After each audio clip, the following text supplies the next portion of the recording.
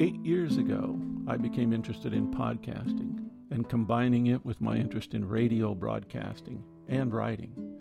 It also fit with my lifetime interest in looking closely at what I was doing with my life. Thus, the brief general description of the program or project on my home page. Retirement Talk is an audio podcast intended to help people who are retired or considering retirement to examine their own lives. We will consider retirement in all its facets, not just financial. We want to examine our own lives and those of others who seem to have looked closely, made choices, and are pretty happy with the consequences. We want to encourage thought and action. Here was an idea that seemed likely to provide something new to learn and a challenge to create. By meshing them all together, I might create an interesting project for myself and others. So far, so good. This is Retirement Talk. I'm Del Lowry. There are probably as many ideas and approaches to retirement as there are people retired. But we, my wife and I, are project-oriented people. Thinking and planning in terms of projects works for us. Our retirement has been marked by one project after the other. They have come to form a method for our approach to retirement. They give us direction and purpose. They also give us a way of moving that creates a sense of happiness. By that I mean moving from one state of being to yet that of a greater state.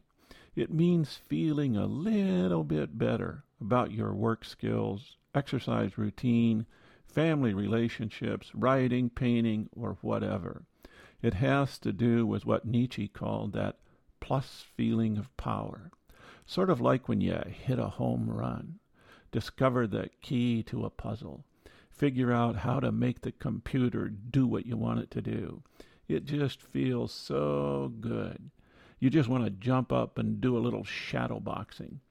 When there is movement, that's when we get that plus feeling.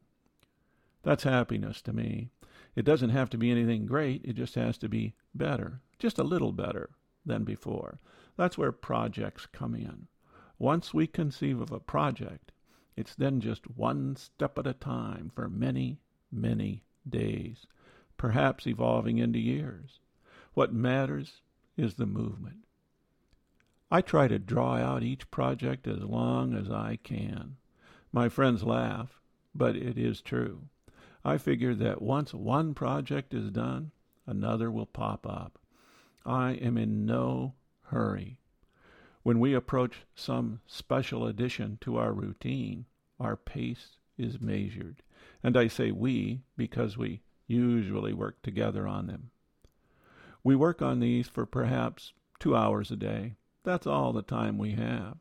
Most of each day is taken up with more long-term projects, such as classical guitar for me and watercolors for her. Then there's the obligatory daily ritual of exercising, a leisurely lunch, perhaps a nap, and a late afternoon visit to a favorite coffee shop. In between the rest and the coffee is time for a project, a special project. Of course, sometimes evenings or weekend hours are added.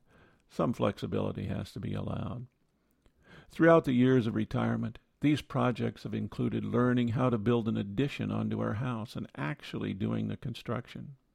Learning how to make artistic furniture from a friend who is a professional, and then making our own dining table and a few other pieces. There was the organizing and establishment of a farmer's market in our town. That was an intense one. We worked night and day for several months on that one. For a couple of years, we studied Spanish, and at another time, Italian. For 8 years, I served on the city's Greenway Committee, buying open spaces for the community and developing trails. Then I served on the County Parks Board for 8 years. These projects have gotten me into the community and into the outdoors, both good places to be. We also managed a political campaign, and then I ran for political office.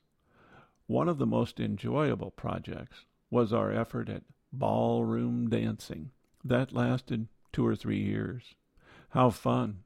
moving to music, holding each other and laughing our way through the lessons and dances. We moved through the silver level before being diverted in another direction.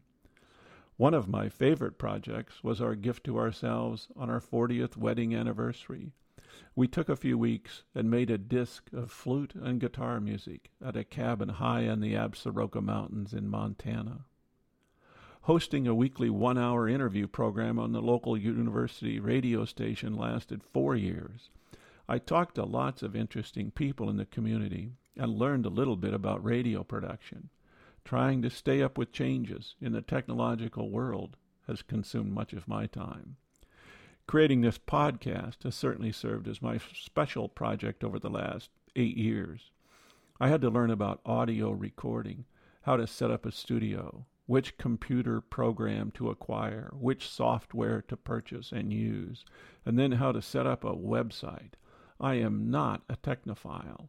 I am not good at this sort of thing. Sometimes I had to call in assistance from my son or son-in-law, and when pushed to the wall in ignorance for a year or two, I called in Joe, a local computer audio magician. Most of the time, I seem to move forward learning just a little bit more each week. And of course, in my scheme of what retirement is all about, that has been satisfying.